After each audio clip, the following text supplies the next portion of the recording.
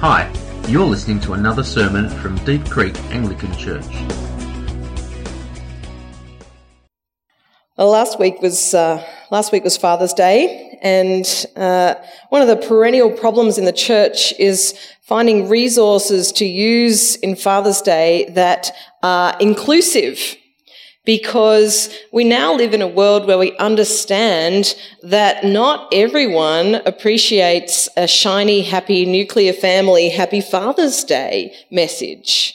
We know that for many people, lives have brought pain in families, or families look really different to this gorgeous situation here. Unfortunately, every time you look for a church video on Father's Day, it's all this stuff. And one could be forgiven for thinking that churches are about beautiful families. Well, the amazing thing about Paul's letter to the Corinthians is that he addresses all kinds of people, all kinds of relationship status, all kinds of families. And in this passage, we see not only the powerful or those in the usual hierarchies addressed, but we see everybody addressed. Wives and husbands, people who are engaged, people who are single and looking, single and not looking, people who are divorced, people who are widows or widowers, people who are married to Christians, people who are married to non-Christians, widows who are seeking remarriage. And the message that we can take away from this extremely long and complex passage as we begin is this: come as you are. The church is not a place for shiny, happy families. It is a diverse community of people in every kind of state of life. And if you do see a church that has a children's pastor come up the front every Sunday, that church needs to be making sure that the priority in that ministry is that it's passing on the faith to the next generation, not that it is feeling great about itself, that it's got families at the heart of all they do. Because the message here and the message throughout 1 Corinthians is come as you are. Paul says, this is what some of you were, speaking about all kinds of backgrounds. We know that the church in Corinth was made up of people who had come from Jewish and Gentile background, slave and free, wealthy and poor, sinful and middle class. And so in this passage, he actually expands not just about relationship status, but all of those backgrounds. Come as you are, free or slave, circumcised or uncircumcised. Because the message is not just come as you are, but live for Christ as you are. So he says, nevertheless, each person should live as a believer in whatever situation the Lord has assigned to them, just as God has called them. This is the rule I lay down in all the churches. He goes on to speak about circumcision and uncircumcision. Keeping God's commands is what counts. Each person should remain in the situation they were in when God called them. Now, this is not to say that it's not right to want to change jobs or to find a partner. What he's saying is, relax. Unlike the goats that I love to feed that think that what I've got in my hand is somehow different than what is literally at their feet on the other side of their side of the fence, the grass is not greener. They also want to eat clothes and everything else, bags, hair. The grass is not greener when it comes to serving Christ if you're single and wish to be married. The grass is not greener in terms of serving Christ if you're a slave. That's radical. The grass is not greener if you are a Jewish person or a Gentile. Each person is equally valuable. No state of life can change your worth in Christ. No state of life can change your potential for happiness as his follower. Sit with that for a while. No state of life can change your capacity to serve him with faithfulness and fruitfulness. He starts then to expand even more about not just relationships, not just background or socioeconomic status, but how you engage in everyday life all the time. So he adds to the list those who mourn and those who are happy, those who are buying, and he might say those who are selling, those who use the things of the world. And he says you're to do all of these things as though you were not engrossed in them. And the meaning of that is that you are not to be wrapped up in any status, in any relationship, in any religious background, or in any feeling or time of life. None of these things are to blind you or engross you so that you cannot understand that they are all temporary. So he says in verse 26, because of the present crisis. Some people think this is about something that was going on in Corinth in particular.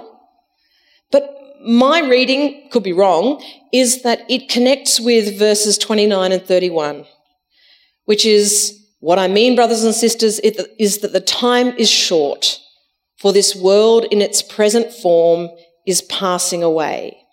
Not that there is some sort of emergency happening in Corinth to be a crisis, but actually that life as a Christian in this world is short, but eternity is long.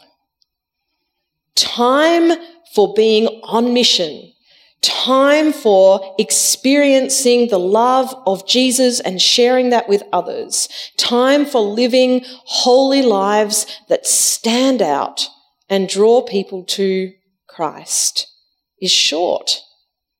And the world in its present form, with all of its relationship statuses, stati, with all of its enjoyments and sadnesses, with its career, its freedoms, its enslavements, all of it is passing away. So even though this passage is terribly practical, what underlies it and actually sits over the top of it is eternity. It is how you live, and we want to make sure we preach this passage because we could preach this every week, how you live in light of eternity. A new day is coming. The rays of the sun are already creeping over the horizon. Jesus is risen. You have received the Spirit. A new day has dawned and is dawning until it will be the new heavens and the new earth. And so, come as you are, live as you are, but know that however you are placed in life right now, it is temporary in light of eternity. And so, whether you are single, married, divorced, widowed, looking, satisfied, whatever it is, we should all have the same goal. And he says it in verse 35. I'm saying this for your own good, not to restrict you, but that you may live in a right way in undivided devotion to the Lord. This is the key to unlock this passage, that you may live in a right way in undivided devotion to the Lord. In our congregation, we have single people. We have people who've never been married or who are single now because they are divorced or widowed. We have people who are married and are finding that easy. We've got people who are married and who are not finding that easy. Probably the same people at various points. we have people who are wondering what it's going to look like to live with same-sex attraction. We've got people who are wondering what it's going to look like when they want to have a girlfriend or boyfriend and the world says, live with them, sleep with them, no problem. Paul is saying to each one of us, live in a right way in undivided devotion to the Lord. Now, I'm sure you've never, ever touched your mobile phone while you're driving. Never, ever. Josh definitely hasn't. I love it. Teach me your ways. Because I might have once or twice. Psychologists tell us that texting is the worst. Speaking on the phone is a very, very close second, even if you're on hands-free. It's not actually this. I mean, yes, sometimes looking at it, but even having a conversation with someone in the car next to you is as bad as being on the phone. The problem is not that you don't see what is in front of you. I mean, maybe, I was just changing the tape. Does anyone remember that? Oh, man. That was a TAC ad that was before your time.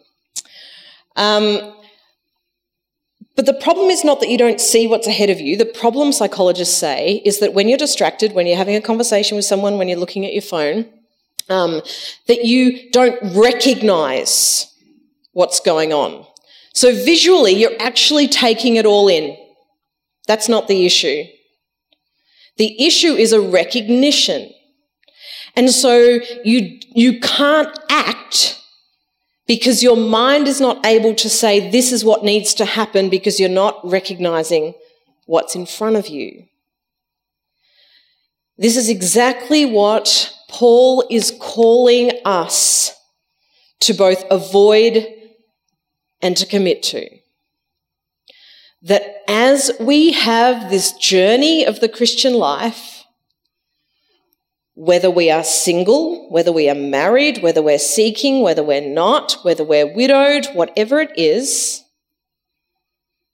we're called to live in such a way that we are not distracted, we are able to see what God is doing and be part of it. That is the call for all of us. To not simply just go along, of course we see what's happening in the world, but to recognise what God is doing, what God is saying to me when I read the scriptures. What is he putting on my heart? What is he saying? This is in front of you. What's in my hand? And so undivided devotion, whatever state, come as you are, live as you are, but be undivided, undistracted. Have an undivided heart. When I think about the book of Corinthians, I think about this amazing lady here, Jackie Pullinger. She is someone in my life who has taught me a lot about the gifts of the Holy Spirit. She came out to Melbourne a few times. She's a British lady, but she has been working in Hong Kong as a missionary for more than 50 years. She came out to Melbourne a couple of times and taught Phil and I in a large group, not just us. I mean, I am a big deal, but not that big a deal. About spiritual gifts, how you use them in the church, how you encourage others to use them, what it means to do that in God's grace. But Jackie Pullinger also to me speaks to me about a life of undivided devotion. As a young person, she committed to be a missionary, and as she grew in God's grace, she decided, as she was 22 in 1966, to head out on a slow boat to China, and that she would just listen, and that God had promised that wherever she looked and she knew, recognised that this is where God was at work for her, she would go. Like, she literally said that the prophetic word that she had was, in reading the scriptures, where she looked and where God's eyes went. Her devotion was undivided and undistracted, and she got to Hong Kong and she looked and she went, oh, this is the place. So she got out and she did some work there as a teacher and a musician, but she eventually became involved in ministry in the walled city. It's now been pulled down, but it was a place where police basically had no influence at all. It was triad-controlled gangs and absolutely rife with drug addiction and prostitution. Children as young as 9 being sold into sexual slavery, and there were many who were addicted to drugs and whose lives were slowly disintegrating. Jackie ministered among them, and particularly through the receiving of the gift of the Holy Spirit and speaking in tongues, was able to see great success in people coming off drugs. But she struggled with the church's attitude to her as a single person on the mission field. And she was constantly receiving messages that what she was doing or how she was feeling must be less than, because she was single. And didn't she long to have a husband? And God was going to make it up to her one day. She said, when people used to say that, I used to get really fed up. And they'd say, since you're not married, you can have God as your husband. For years, every time I'd come to the States, people would come up to me and ask, Jackie, why isn't a girl like you married? And I thought, how rude. How rude to God. She was a pretty strong character, is. You think he doesn't know what he's about? Do you think he would withhold any good thing from me? This life of undivided devotion that Jackie Pullinger had was actually enabled by her singleness, and she relished it because of that. And in fact, this is exactly what the Apostle Paul is saying in this passage. Singleness can actually be the best state for undivided devotion to Christ. Jesus himself actually spoke about eunuchs for the kingdom of God, those who were remaining single so that they could serve. Singleness, Paul says, can be the best state for undivided devotion to Christ, because in it you are free to focus on the Lord's affairs. We've seen so many single people make an incredible impact for the church and for missions worldwide. This is my best friend Angela. She's a single person. It's obviously taken in the midst of COVID. And she reminds me that not only does singleness enable you to do some of these bigger things, singleness can free you for a life of ministry here and now that is very different to life as a married person. Angela is a priest as well in the Anglican Church, and the work that she is able to do with a diversity of people that I can't do is incredible. She's an inspiration. She can work with people in much more difficult states of life than I can, because she's not thinking, I've got to get home and I've got to pick up Phoebe, or I've got to do this, or Phil hasn't seen me for a week. But for Angela and for many of those in our community who are single, the pressure to say, well, you're right, you can serve, you're the ones, we actually run off the back of you, really, must be balanced with the sense of isolation that can come if we're not all in this together. If you and I, whatever our relationship status, don't all have a desire for undivided devotion, for mission, worship, prayer, then those who may have the freedom to do more of it will feel deeply isolated.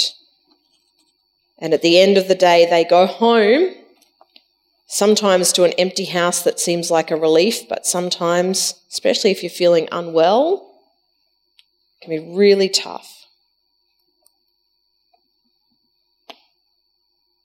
Ben and I were thinking about as how we would share this message, and he was wondering whether we should invite a single person up to speak. And part of that is because we feel like, well, we're speaking from a place of privilege as a married person. And we shouldn't really be speaking into the lives of single people unless we've had that experience. But the Apostle Paul doesn't believe that marriage is speaking from a place of privilege. He says, actually, those who marry will face many troubles in this life, and I want to spare you this. As I went further in my reading of this passage, I became more and more uncomfortable. Last week, I was visibly upset if you were here. And that pain was because I was so aware that what I was saying would make some people feel unwelcome. And that is the last thing that I want to do. But I am personally churned up by this passage because of the responsibilities it places on the married person to hold so much in balance and to face the fact that actually relationships are really hard and that there won't be always this experience of feeling like you've just met the person of your dreams, and that serving God whilst also raising a family or being a husband and wife is hard. Well, Jackie Pullinger eventually got married. One of the men that came off drugs through their ministry, John, and worked with them for a number of years, she fell in love with him. And they were married when she was 48. And she was asked in an interview, she said, "How did you meet your husband?" And she talked about how they prayed him off drugs and he was baptised, etc. And the years went by. I think she was really careful to say didn't just jump into it. And the interviewer said, "It must have been nice for you to have a companion in your work, which one would imagine could feel quite lonely at times." And she said, "No, not at all. I quite like being alone, and for most of the time when we're praying people off drugs, it was in my own home, so I wasn't alone." Now, the actual important part of that I seem to have lost off the screen. But what she said was, "I didn't marry him because I needed companionship. I married him because I was in love with him, and the Bible said it's better to marry than to burn with passion."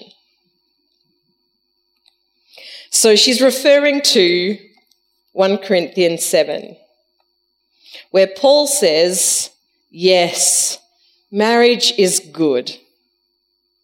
And in fact, if you are finding that you cannot maintain singleness and bodily holiness, then marriage is great. This is the same Paul that wrote Ephesians 5, talking about the beautiful mystery of marriage and the way it symbolises Christ in the church.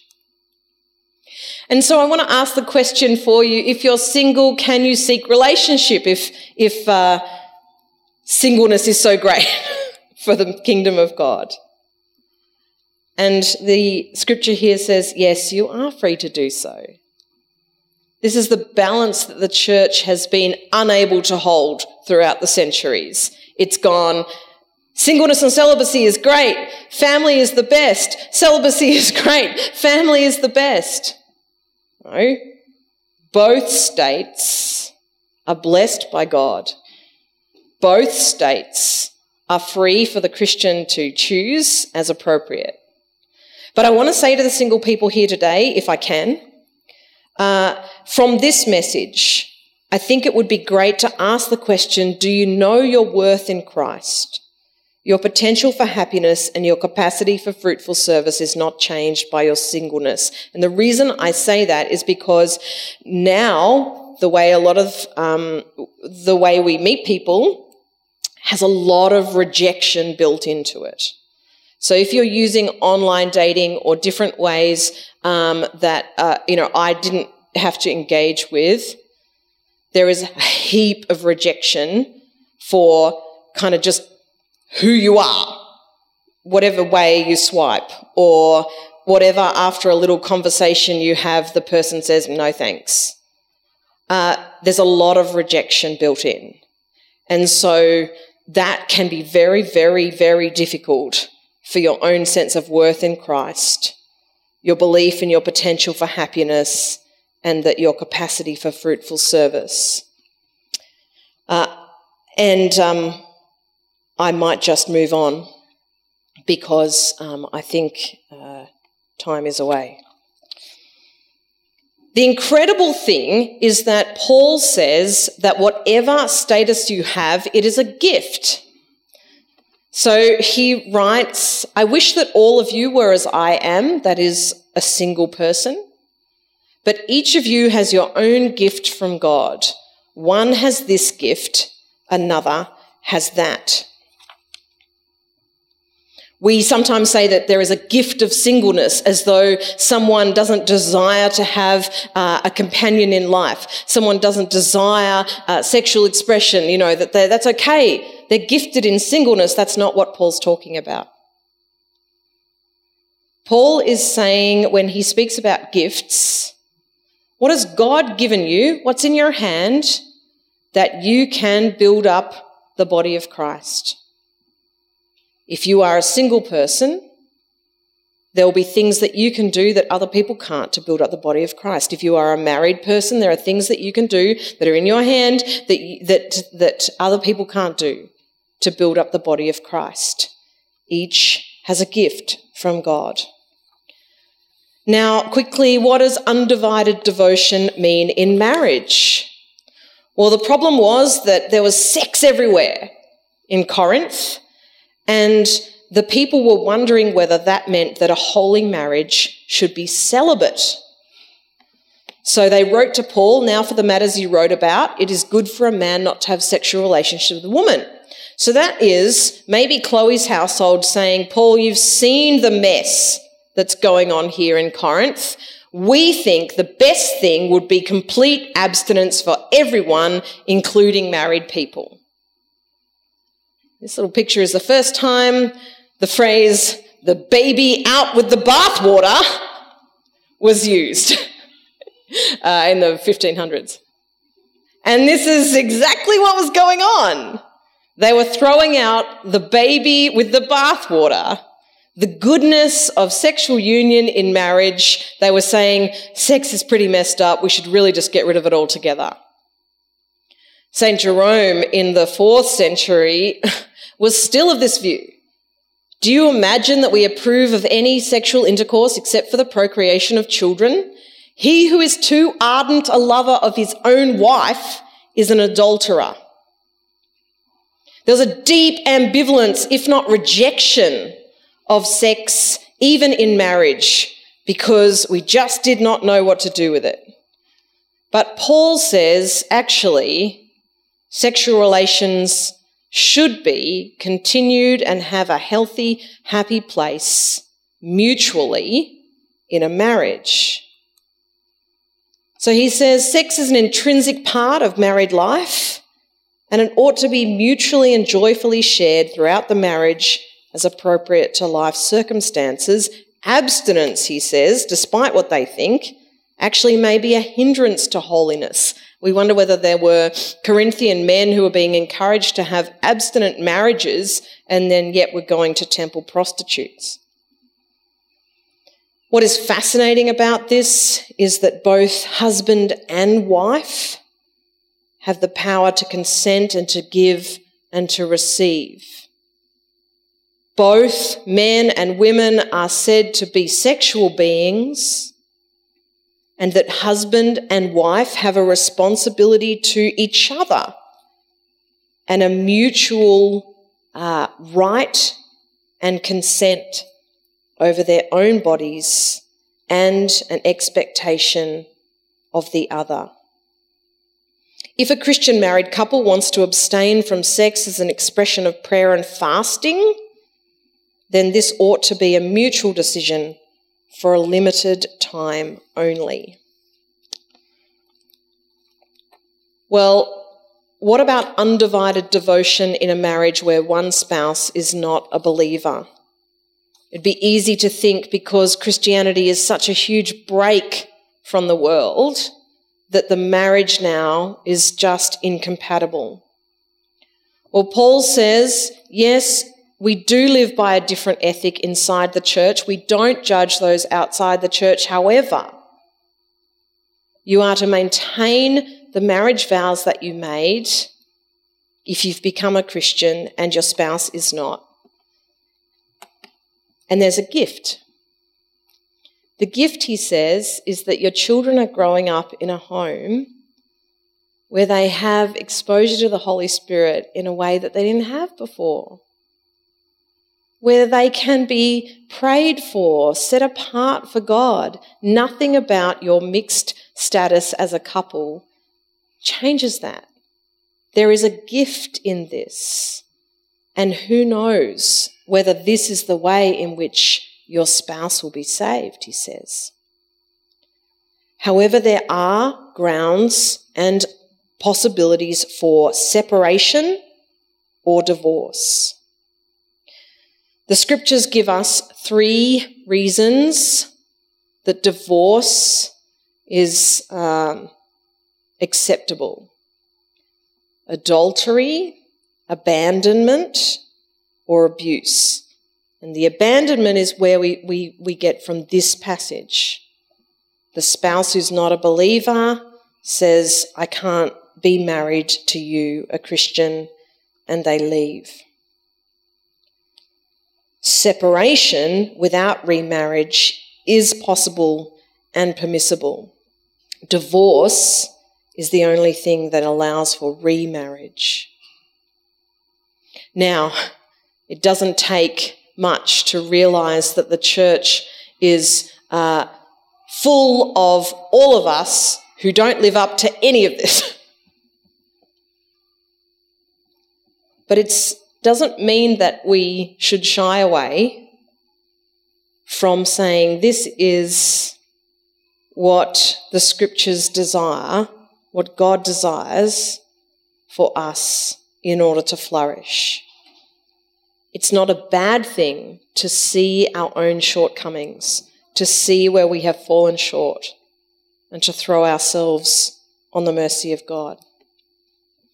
Well, as we finish, this is Jackie Pullinger 3 years ago, as she received a visit from Justin Welby in the blue there, the Archbishop of Canterbury. Jackie's marriage lasted 7 years, and her husband passed away. When she came out to Melbourne, when Phil and I sat under her ministry, she was a widow. And she could see in that both pain and a gift.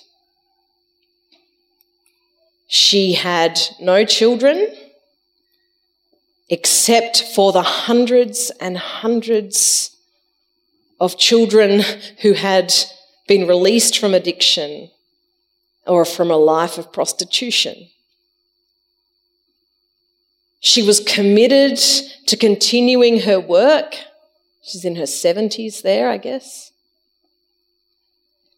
And she's not an Anglican, but what I love is that her undivided devotion in every relationship state, in every season of life, her undivided devotion comes to the head of my church and he says, I want to learn about discipleship from you.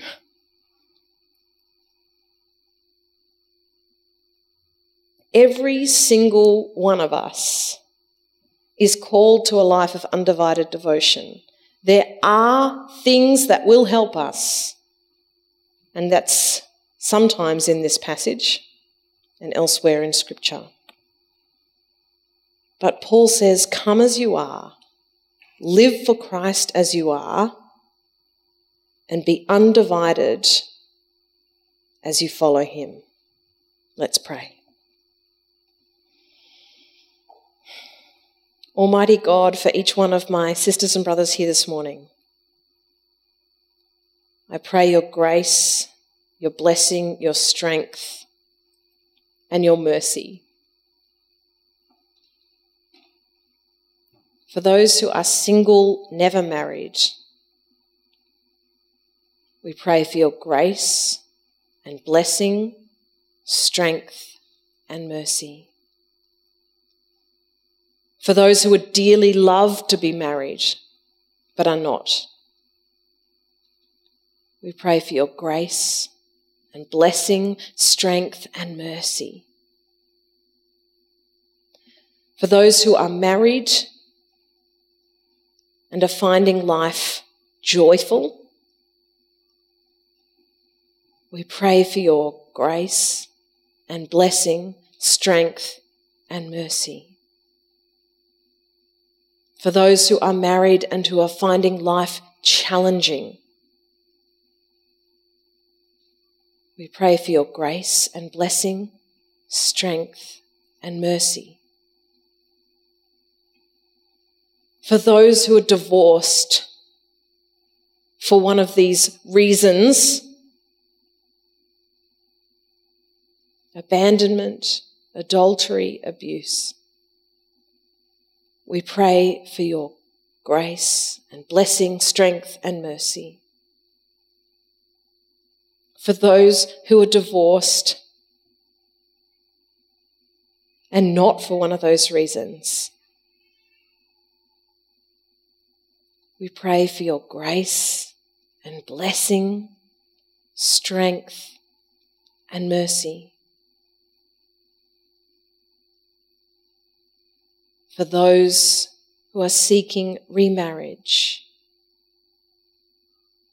we pray for your grace and blessing, strength, and mercy. For those who are widowed, we pray for your grace and blessing, strength, and mercy.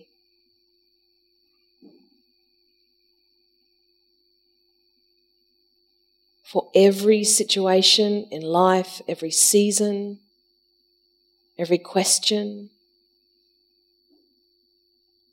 For those who are same-sex attracted, we pray for your grace and blessing, strength, and mercy. For those who are living with their partner who they're not married to, we pray for grace and blessing, strength, and mercy. Lord Jesus, we accept your invitation to come as we are. We desire to live for you as we are. And we ask for your grace, blessing, strength, and mercy to give you our undivided devotion. Amen.